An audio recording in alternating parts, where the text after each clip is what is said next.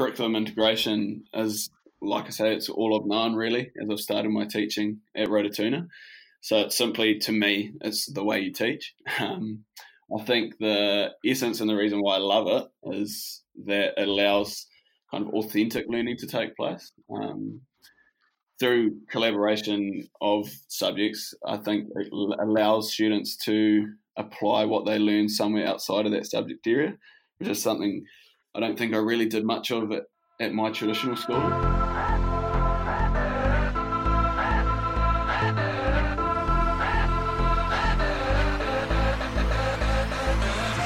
You're listening to the Augmented Learning podcast and video log. Stories from inspiring educators, leaders, and influencers who are challenging the status quo.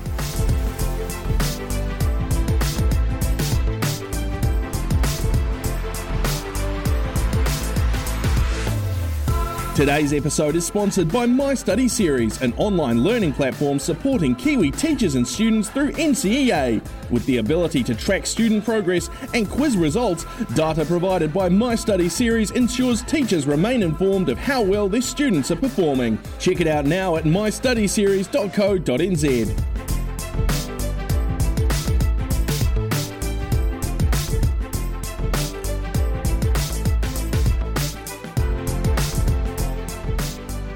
Kia ora everyone and welcome to episode 47 of the Augmented Learning podcast and video log, where you're able to grow, learn and develop by accessing high quality PLD when you need it most.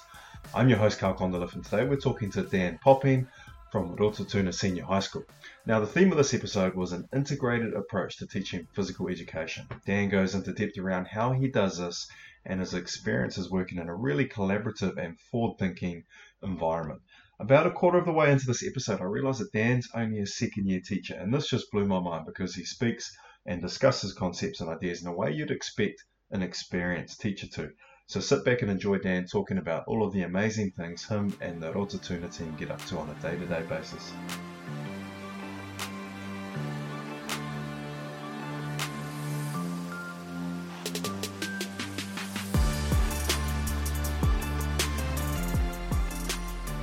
So Dan, welcome to the podcast. Yeah, thanks mate. All right, it's good to be here. Hey, so you're not at work at the moment, are you? You're carrying a bit of an injury. No, yes, I'm on ACC leave at the moment. Doing my best to keep in touch with school and whatnot, but no, I've got a shoulder surgery in nearly June, so hoping to get back into the swing of things shortly. And how long have you been off so far? And I assume it was a rugby injury. Yeah. So I was pretty injury at the start of the year. Dislocated my shoulder. It was actually during a training, which is no good. So I didn't even get to have it during the game. But I've been off since, like I say, early June. So probably coming up 2 months, 2 and a bit months. So meant to return in September. We'll see how that goes. So hoping to get back maybe a little bit earlier, but we'll see. So that must be really challenging when you're a young teacher. These are the formative years for your teaching practice and where you establish your routines and everything like that. How are you coping with that? Are you putting anything in place to manage that side of things? So I've still got quite a lot of support from school, which is good. So still catching up with my PCT mentor and whatnot, which is good. I've been going in for the odd meeting, especially due to the nature of our school and, we're in our formative years. It's been good to get in and still keep up with the play. There's always something changing and something new coming about. So being able to get into school and talk to people about kind of what's happening and keep up with the play has been really important as well. So that's been good. Nice. So before we get started, can you tell us a little bit about your teaching background and experience so far, and maybe just a few tidbits about your school and the students that you teach there? Yeah, man, no worries. So I guess I studied at Waikato University, where I did a conjoint degree in secondary ed and health, sport, human performance. And after that, I secured a permanent position at Rototuna, and that was off the back of my final practicum in my 4th year, which was pretty cool. And at that stage, the school was in their first year of being open and had a roll of about 80 kids. So that looked a bit different in terms of practicum. I think I had PE class of 7 students and 3 teachers. So yeah, different experience altogether. I started teaching there in 2018 at the senior high, and at that stage they'd introduced year 12s and had around 300 students. And yeah, since then the school's continued to grow to about 550 enrolled students this year, and we're expected to get close to capacity in the next year or so. But yeah, so it's been a pretty exciting start to my teaching career, being part of the foundation staff and I guess playing my role in what a 21st century school looks like. And saying that, our schools are definitely a bit different to your run-of-the-mill traditional setup. We have a pretty epic open learning space that kind of allows us to integrate across the school, not only in terms of curriculum content, but also actual physical learning spaces. We run a 2-year level 2 course at Rototuna, which is pretty choice. So that's our year 11s and 12s. So our students get to skip level 1 and go straight into gaining credits towards their level 2, which is pretty cool. And the fact that instead of spending 5 to 6 weeks per standard, we're able to assess that over a longer period, normally around 14 to 15 weeks in a semester, which is cool because it, like I said, it allows us to kind of explore more in depth the learning that surrounds those standards and kind of takes off the assessment pressure. Our school curriculum, that's split into 3 areas. We've got our advisories, projects and modules. Advisories are probably more commonly referred to as like your tutor groups or form class in your more traditional schools. But probably what's different to most schools is the fact that this area of our curriculum is given equal weighting and importance to other learning modules. And this is probably an aspect of our school that I really enjoy, as it allows us to really build strong relationships with our students. Each advisory has around 14 students, and it's kind of our job to guide those students through the years at senior high, I suppose, and it's really cool and see it as a really valuable part of learning at Rototuna. We also have projects, so that involves students taking on some authentic problems that they have identified in the community, and whether that be local or wider community, that's up to them. Once again, in smaller groups, probably around your 15 to 20 students, and these are fully student-led and driven by them, and staff simply there to support and guide the students through that process. And then takes us on to modules, our learning modules. So that's kind of your classic learning area of our curriculum. And these are co-curricular units that normally see 2 to 3 sometimes learning areas taught by 2 teachers. And those are normally to a group of about 60 students. And the idea is that the learning in those is fully integrated from content all the way through to assessment. And the modules themselves run for around 14 weeks. We've got 2 semesters, semester A and semester B. And that's where the students gain their credits towards their level 2. And then we have a more specialised line for our year 13s in terms of pathways. But yeah, so we're pretty new and there's always plenty going on at Rototuna, like I said. Always trying to figure out the best way to cater to our students. But yeah, it's a pretty exciting place to be at and pretty choice place to start my teaching career. Yeah, that's funny you mentioned that because I listened to you speak, and I think we met must have been last year that we first met down in Dunedin, was it? Yeah. And I think back to there, I sat into one of your presentations, and I thought you were maybe a second year teacher then, and then I listened to you speak now, and I listened to your passion, and I listened to your pedagogical knowledge, and I listen to the things that you're saying, and I think you might not realize it now. Oh no, you probably do realize it, but you've started your career at such an innovative school, and it's going to set you up so well for your future career. And I think back to my first 2 years teaching, and I started at Wellington High School, which It was probably an innovative school before innovative schools were things, and I thank the teaching gods every day that I managed to secure a job in the school that was so far ahead of the game at such an early time for me, because it has laid the path for me in terms of my success as an educator and building my passion. So you're really lucky, and it's not often you hear a second year teacher speaking the way that you are speaking. So massive pat on the back for you, and it's obviously a school that works for you. It's a school that's doing all the right things, and you've really bought into that, which is awesome. I've heard you say I've heard you say that what you love about working at Rototuna is it's a school that's at the forefront of education. So can you define what that means to you? Like, what does forefront mean to you, and how does Rototuna meet that? Yep.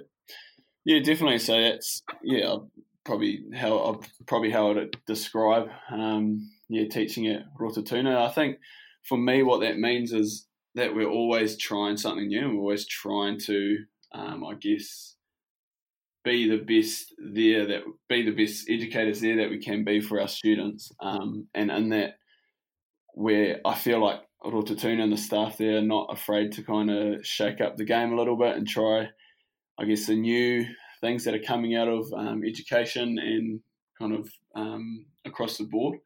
Even like going to, PENS conferences and stuff, it's always kind of encouraging to go there and share our story, because like I said, I started my teaching there. I kind of just think that it's the norm, what we do at Rototuna. So going and talking to some other teachers around their struggles and what is happening at their kura, it's pretty exciting and pretty almost ignites another passion in me to realise what we're actually doing here at Rototuna is pretty awesome and pretty cutting edge in terms of our approach to learners and how they learn best. So, shoulder injury aside, how has your 2019 been so far? Has it been good, bad, biggest high, lowest low, and how is it shaping up to finish? So 2019 started off pretty cool, pretty epic. Like I say, there's always something new going on at Rototuna. So we almost doubled in staff at the start of the year, which is pretty cool. We've got a really cool team across the board. I had some pretty epic modules at the start of the year, involving some pretty rad trips away. I ran two main modules, one a English/health module, and then also a outdoor ed and social studies module. So we got to go away on some bush trips for that, which was pretty epic. And also the co-teachers that I was taking those classes with were definitely what you call passionate teachers, and we had some pretty exciting and cool contexts and assessments actually fall out of those, which was pretty awesome. In regards to finishing strong, like we said, I've been on ACC leave since July, so I've I guess you'd say I'm ready to come back in hot with a couple of months of pent up teaching energy, but definitely keen to get back in there and look at what I can offer for the rest of the year. What's taken up most of your time while you've been on ACC? I'm curious. Don't say gaming. I actually I tried to, because I'm not your classic gamer. I tried to give it a go.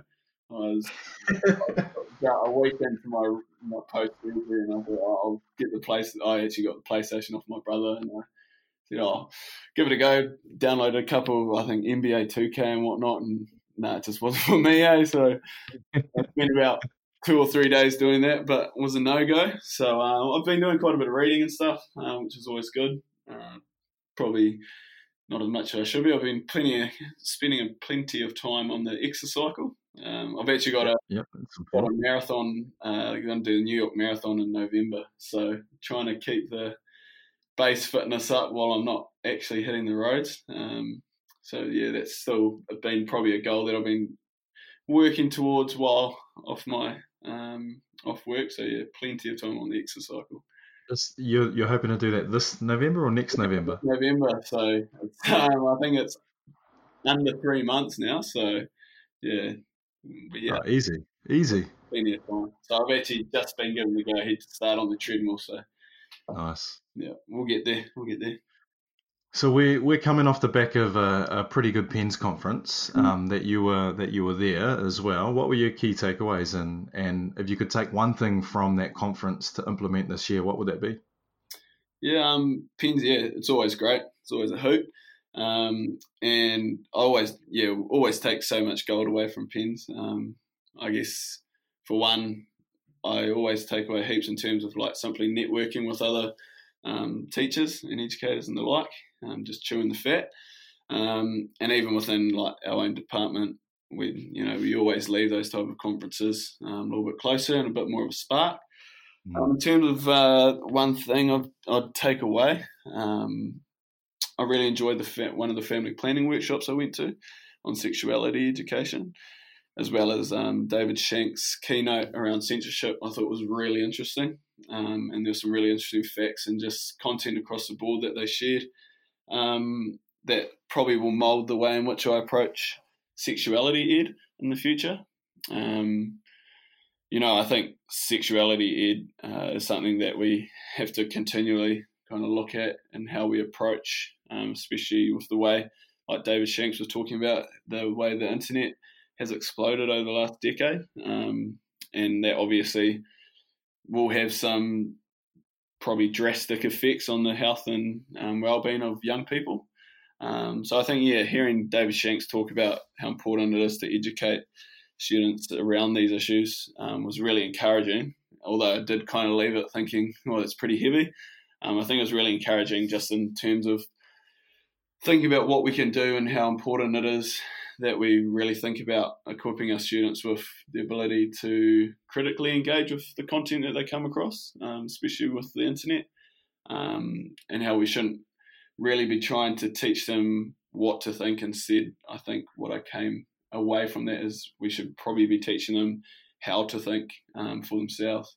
So I think across the board, some really cool workshops, but I really enjoyed David Shank's talk on his role as the chief censor, and got some real good stuff from that family planning workshop as well. So I fed back to my department, and I didn't really get past David Shanks and his discussion around that, and also I went into the session with Amanda Hargraves, and we talked a little bit about sexuality in there, and those were the two probably most meaningful sessions for me in terms of the state of the nation and society at the moment. And I was just reading before we jumped on this podcast about an 18-year-old in Auckland, I think it was in Auckland, who has just been discharged without conviction after admitting raping two young girls, simply because he is a stunning and international level athlete. And it's really sad, and I think we're in a really crucial and critical time in society that we need to change the way we approach things. And like you mentioned, getting away from telling them what to do and instead encouraging or facilitating them to make better choices for themselves and learn how to think about those topics and the content that they're digesting and how that impacts them. So that's really nice to hear. But I still think, I feel, I don't know about you, I feel a lot of that stuff when I go into those, it just feels like way above my pay grade. How do you feel about that? Yeah, I had a conversation with a couple of other staff from our school around that exact thing. We're actually lucky enough to have a English teacher with us at conference as well. Our workshop we ran was around the integration side of things, so she was down there, and we had a big chat around the weightiness of that type of content, and then how we are as, educators, we've got all this time with our students and whatnot, how it is kind of our role to, I suppose, facilitate that thinking for them. But definitely you did leave that going. Yeah, that's a pretty heavy topic to kind of unpack. But, yeah.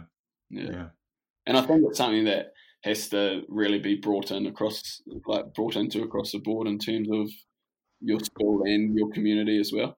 It's not something that you can just leave up to a couple lessons in a year.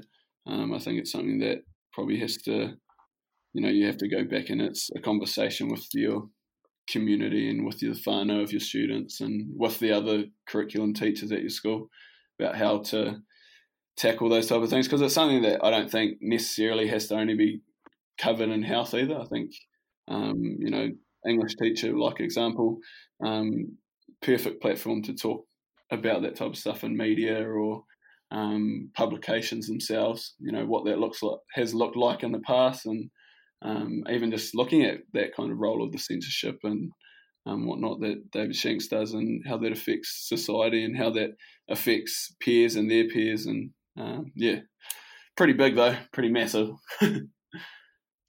Yeah, I'm just trying to think of in my current school system and the group of staff. Like, I completely agree with you that it should be across the board. It can't be tokenistic. It needs to be embedded, and the more embedded that can be within a school, the better off that would be. But I can just imagine some of my teachers in my school going up to them and saying, "Hey, do you want to cover this sexuality concept around media?" And they'll just be like, "What? No, thank you. No, thank you." But I find the sessions are like, I love, of all the lessons I teach at school, sexuality seems to be the only topic, and whatever concept within that we're discussing, it seems to be the only one where I can quite comfortably go up to the front of the classroom and sit there and stand there and talk and engage with my students in a real meaningful way than any other concept we teach in phys ed, whether it's biomechanics or interpersonal skills. I can just get up there and talk, and the kids are so engaged because for a lot of them, particularly at a school like mine where we have quite a strong Pacifica cohort, when you factor in a lot of their religious beliefs and stuff like that, they tend to miss a lot of this learning. So they're like sponges. They just take it all in, and it makes it, as a teacher, that's really exciting and fun. And yeah, like you say, I'd fully agree with that. As soon as you start talking sexuality education, you've got 99% of the room fully engaged. And I think what that boils down to as well is, that I think students are actually hungry to learn more about, what sexuality means, what sexuality education is, because probably historically it's been quite a hush-hush subject, and one that's kind of just been breezed over. And I think, even off the back of what David Shanks was saying, like, it's out there. It's definitely out there, and kids are being exposed to so much from a young age. He talks about, if we take pornography, for instance, the fact that, kids are getting exposed to that from the age of 8. So, of course, they're wanting to talk about it by the time they're 15, because it's something that's so, ingrained in kind of their day-to-day. And so having those talks around those subjects, I think, is really important from, an educator's point of view, because they do want to talk about it. They're engaged, so why not? I want to talk a little bit about curriculum integration, and you've touched on it a few times, and I think that's really cool that you took an English teacher to a PENS conference, and it shows that in itself shows how much your school values this process and how serious they take it. But in your own words, can you, for the audience, define curriculum integration and why you think schools or teachers should be considering it? I think curriculum integration is, like I say, it's all I've known really as I've started my teaching at Rototuna. So it's simply, to me, it's the way you teach. I think the essence and the reason why I love it is that it allows kind of authentic learning to take place. Through collaboration of subjects, I think it allows students to apply what they learn somewhere outside of that subject area, which is something I don't think I really did much of it at my traditional schooling.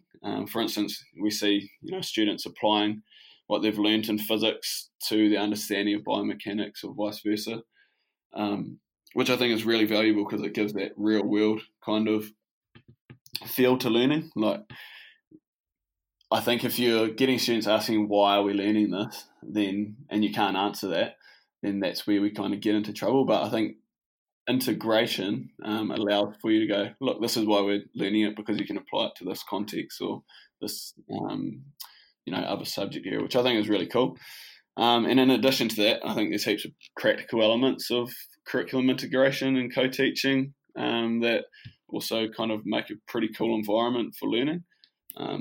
Even just the practicals of having another teacher in the room to co-manage the learning area and learning space. You can be teaching up the front of the class while the other teacher's, telling someone to get off their phone, or telling the person, or just being by the person that normally talks.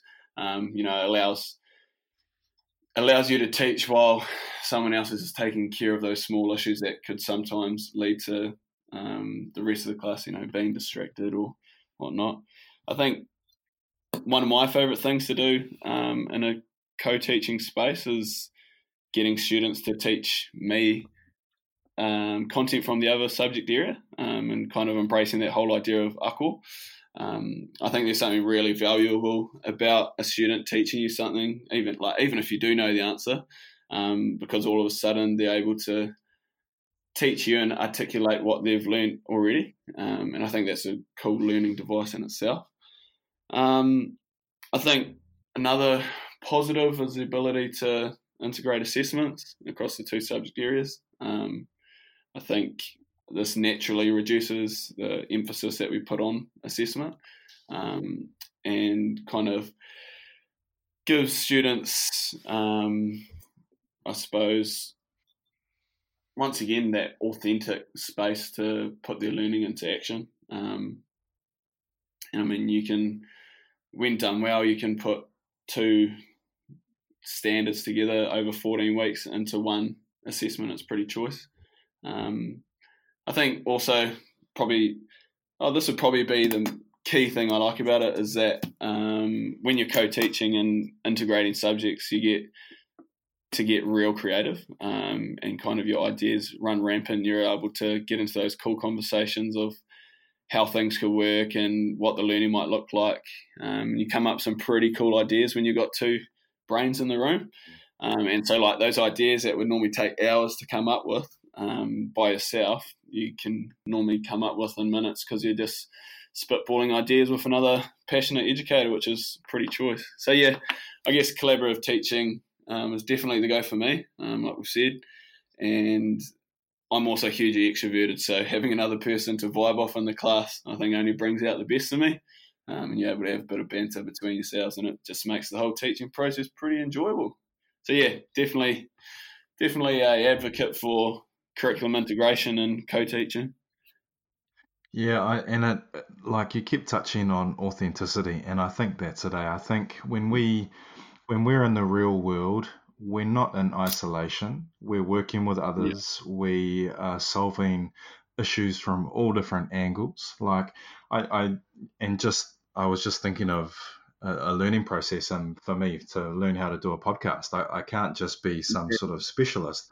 I have to have the knowledge to come up with the questions. I have to build my understanding of interview techniques. I have to know the technology side of things. There's a whole lot of things that have to come together for that to be a successful and positive experience. Yeah, exactly. Yet when we teach in isolation, when we are in our silos, we are just seeing one small snapshot of the world, and that's not realistic, and it's not authentic. It doesn't create good meaning for the students. It's just learning in isolation, which doesn't really happen anywhere else. So I'm looking forward to, in 20 years' time, seeing Principal Dan Popping of Rotatuna Senior High School. You might have a job for me, mate. yeah, something like that. No, we'll see. So, in a nutshell, for you at your school, can you explain the process of integration from, say, the inception of an idea? We talked about spitballing all those ideas with another teacher through to the delivery of a lesson. What does that look like? Yeah. So, like I said, naturally you find yourself in the staff room kind of spitballing these ideas with colleagues from other learning areas. And you do a bit of dreaming and imagining of, imagine if we did this together, or, we could do that together and whatnot, which is pretty fun. So yeah, once you do that dreaming and dreaming up these ideas, you normally let your head of department know, and they're the ones who put the pairings together at the end of the day. So a couple of weeks out from each semester, you'll get given your pairings. So you do have some say in what you'd like to do, but occasionally you get, given something else. And then, you begin planning out and identifying kind of the context you're going to teach to. Almost like the theme to your module, I suppose. And from there, you discuss kind of the standards and how they could fit into the context and the ways in which the assessments might integrate that you're looking at. You pitch your context to the students from there. So you write up a little blurb kind of talking about, I guess the theme and the way that the module might be going, heading in. Just a real emphasis on kind of, I suppose, not exactly, you don't go and you say this module is a maths and a PE standard and that's it. You kind of give these big, I guess it's almost like reading the back of a book, giving them the highlights and what this module could look like. And then, from there, because the modules are so hugely student-driven,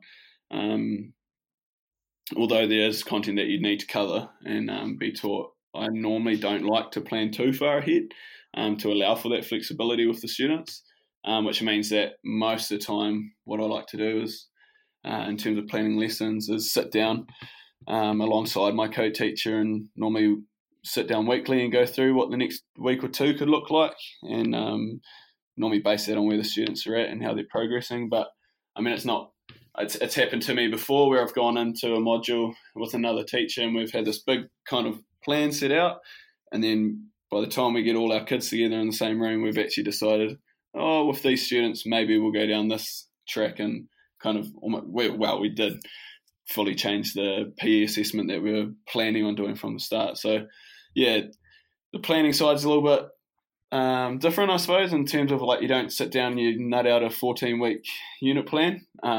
It's definitely flexible, but I think the most important thing in terms of curriculum integration and how that process works is finding that mutual content that you can cover as two subject areas. The thing I love most about what you said then was, and I love playing this game, but it's that dreaming and imagining. And I love playing this when Lotto Powerball has hit 25 million and you go buy a ticket, and then you spend 2 hours dreaming and imagining what you could do if you had unlimited possibility.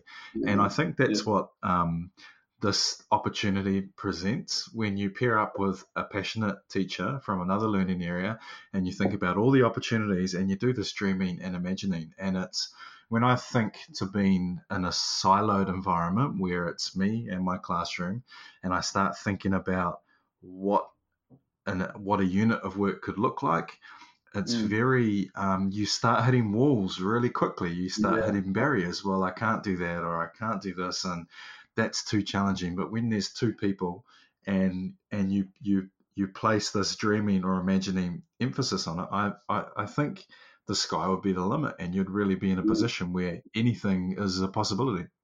And I think that's partly why I love teaching at Rotorua so much, is it's just every 15 weeks, you get this new chance to try something totally different, and you get a new chance to, spitball and put these big ideas into action. And I feel like maybe, I don't know, maybe in a traditional school it'd be fine, but in a traditional school I feel like I could maybe get bored doing these, athletics in term 1, swimming in term 2, or however it works. I think it's real cool how we do just get to each 15 weeks have these cool brand new ideas come out and teach to those. So that's why I definitely enjoy it. I'm keen to know what's the best de-silo story you have, kind of like a time where you were in this process, you were doing your modules and you just went, oh my gosh, this is the things we can do with this process and this approach is just blows my mind. What do you have a story where you just kind of clicked and were like, this is amazing, this is me forever? For me, I think have to be one of the maths modules that I did do last year. Initially, trying to find that context to teach it was quite hard. We had some ideas, but none of them were really clicking or gelling as well as kind of what you hope for, until I mentioned the idea of rock climbing, and which was a sport that it was an idea of my head department, Amy, at the time. She said, "Oh, why don't you talk to Andrew about doing rock climbing, because he's really into rock climbing." I thought, "Oh yeah, it's not a bad idea." So I said, "Hey, what do you think about rock climbing and fitting that into our module?" And yeah, he was hugely passionate about it. He, from the get-go, he's like, "Really, you think we can do rock climbing and math?" And I was like, "Yeah, I'm sure we can make it work." And he definitely tried to make it work. And so yeah, he pretty much ran the show from there, because he was the expert in both fields of maths and rock climbing. And so yeah, half the time I'd be teaching some of the rock climbing content, and before I knew it, he was in there telling stories of his own experiences and letting me know what I was saying was either legit or not so legit. So no, that was really cool. It just really showed the importance of, finding that mutual passion when teaching with the other teachers. As it naturally, his passion spilt out onto the kids, and it was a epic module. And I think if I'd chosen to base that module on something else, I don't know, football or netball or touch, I don't think I'd ever have got the same buy-in as what I did by choosing rock climbing to be the context there. And yeah, like I say, the kids loved it, and we had an epic 15 weeks together where, most importantly, we saw some pretty deep learning take place just because they were so engaged and amongst it. But yeah, in terms of de-silo success, I guess it shows that just because someone isn't in your PE department, it doesn't mean that they don't know a thing or two about sport, health, or physical activity. Because I was probably just the teacher aide in that situation. He was pretty onto it. So what we've done so far is we've painted a really positive picture of curriculum integration. But I've been there. I've been a sport and education school. I've been a part of Wellington High School when they were cross-curricular, and I know that it's not always a pretty picture. So what are the biggest challenges that you've experienced so far with this approach to teaching? I think, to be honest, the biggest challenge of, sustaining this approach to teaching is finding ways in which you can seamlessly integrate each individual lesson. Because I think it can be easy to slip back into the 45 minutes of math and then 45 minutes of PE. But we know that it's so much more beneficial to the students if we do have that seamless integration. And I think that does partly boil down to, finding the planning time with the other co-teacher and getting these ideas together and planning the best lessons that you can for the students. I'd say in busy periods, sometimes it's easier to fall back into that, you take this time for your subject, I'll take this time for my subject, and we'll just do it on the day. But yeah, I think, the best lessons are definitely when the students don't know whether they just did PE or just did maths or just did English. They just know that they've learnt something in the end of the day. So, I think that's probably the trickiest thing to keep on top of. But yeah, and there are other challenges, just, that fall out of, I think, probably just normal teaching challenges. But it's teaching, I suppose. I think, what about this whole co-teaching process when you're a relatively young and inexperienced teacher? Is there, and let's say you're working with a really experienced teacher, do you find that intimidating in terms of working together as a team? And hey, maybe we've fallen back into that that siloed approach, and hey, we didn't lift our game. Like, is there any intimidation there, or you feel nervous about trying to keep everybody accountable and that sort of thing? I think because of the way that, I think due to the fact that, this approach to teaching or the school in itself is so young, as everyone's almost on a equal playing field anyway. And the staff at Rototuna are truly, they are amazing. Like, I've never had any issues like that with any co-teachers in terms of feeling intimidated or feeling like, they have so much more years experience than me. And I think that, like you touched on, that accountability side of things is also a really cool part, although sometimes it can be, annoying, a really cool part of that approach to teaching as well, and the fact that you are always accountable to that other person, so you do always put your best foot forward, just because, you want to look like a good teacher. You want to, you want to be doing your best job and showing them that you know what you're doing. So I think that accountability thing's also probably the students get a lot from that without even really thinking about it, because we do always try keep each other accountable and make sure that we're doing the best for them. So you're coming to the end of your second year. What I want you to think about now is rewind 2 years. What's the best advice that you have for yourself as a first year teacher? What would you go back and say to yourself, starting your career at Rotatuna High School? What information, what advice are you going to give yourself? I think pretty much it just boils down to putting your hand up if you need a hand. You're in your first year and you're not expected to know everything. And if you do pretend you know everything, you'll find yourself, in a pretty tricky situation, and it won't get you anywhere. I think asking for help when you're unsure of what to do or how to do something, or if you simply just feel swamped or, under pressure, 9 times out of 10, the people around you will tautoko you and you'll be sweet. I think I'd just say, look after your haora, and, we teach it all the time. But I think as teachers, we're probably the profession that neglects it the most, and neglects our own whare. So, I think just being honest, I probably found myself in a situation last year where I was just trying to be, the best teacher. Whereas in fact, I would have done a lot better if I just said, hey, I don't quite understand this, or I'm finding this a bit tricky. Can I have a hand? Because there are, like I say, always people that are there to give you a hand. I think, just looking after yourself, making sure that you keep things real.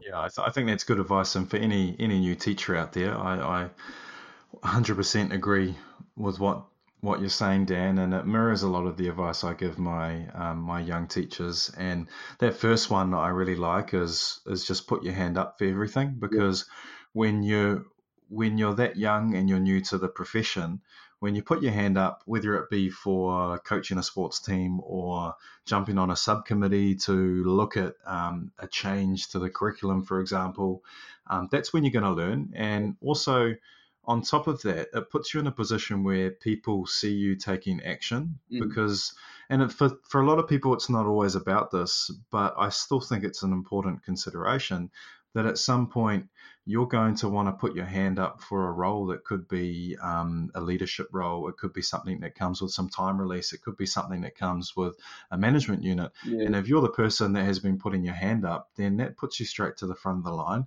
And I understand for some people it's not about all of that, and it's just about being a good teacher, and that's awesome. But also, when you're putting your hand up, you are learning more about education, you're learning more about pedagogy and all of that. So that's really important. Looking after yourself is really important too.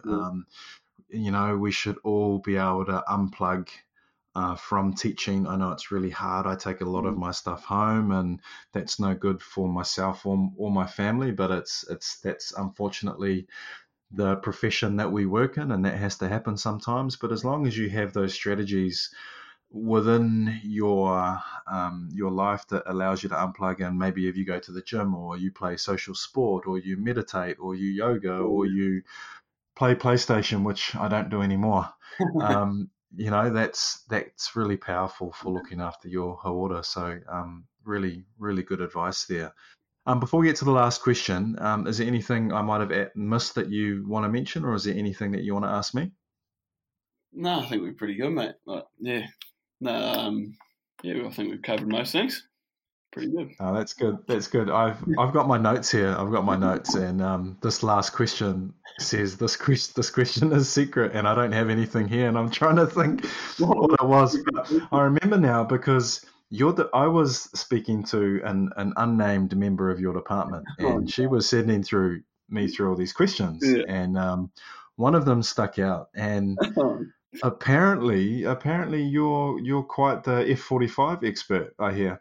Yeah, well, I was did do some coaching at F45 for a while there. Tell us all about that. Like, what? Some sort of CrossFit hybrid or what? So I'm not there anymore actually, but so I guess it's a your high intensity interval training. So I did do it as a bit of a part-time gig, which was pretty cool. I was actually because in Rotorua was where the F45 was based.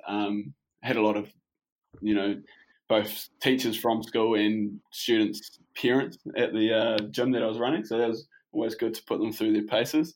But yeah, I suppose it's your classic high intensity, 45 minutes, do a workout, turn up, get a sweat on, and then cruise home. But yeah, it's cool. You have to take a selfie too, right? At the end, take a selfie, something like that. Definitely a Instagrammable gym. For sure. So if you don't take a selfie of yourself after one of those workouts, I don't think the workout actually counts for anything. So no, not at all. But yeah, I actually did really enjoy doing that as a kind of side gig to teaching as well. And I'm looking actually into doing some more personal training type of things, just to almost, like you say, get away from the teaching and get into that, I guess, physical activity stuff, which I enjoy so much. But yeah. And I think that's the one of the benefits of our career, and I think not enough teachers are doing this. And that's, we have 12 to 13 weeks paid leave a year, where you can invest in yourself, whether that be upskilling, learning, or starting a business or offering a service. We have that availability to do that, and when you can do that, it just improves your skill set, and that helps in the long run when we're in front of our students as well. So I think more people should be doing stuff like that. So all power to you. But just on that, I think I'm going to go back to what I said at the start of the episode, and that is, you come across as a seasoned educational veteran that has so much experience behind you, and the way you talk and the way you explain these concepts and these ideas. And I think a lot of people who listen to this are going to be motivated by your passion and your enthusiasm, and also your knowledge around curriculum integration. So a massive pat on the back to you, and it sounds like you have a really big career ahead of you. So I wish you all the best for that, because I think it's going to be awesome. I think our students, our tamariki, are so lucky to have teachers like you in front of them in the classroom, just sharing their passion and stuff like that. So once again, thanks for coming on the podcast. I'm going to make sure I put your contact details and your Twitter handle and everything out there. I'll hunt out your Instagram as well. No, I won't do that. But yeah, I really appreciate you coming on the podcast, mate. It's been good.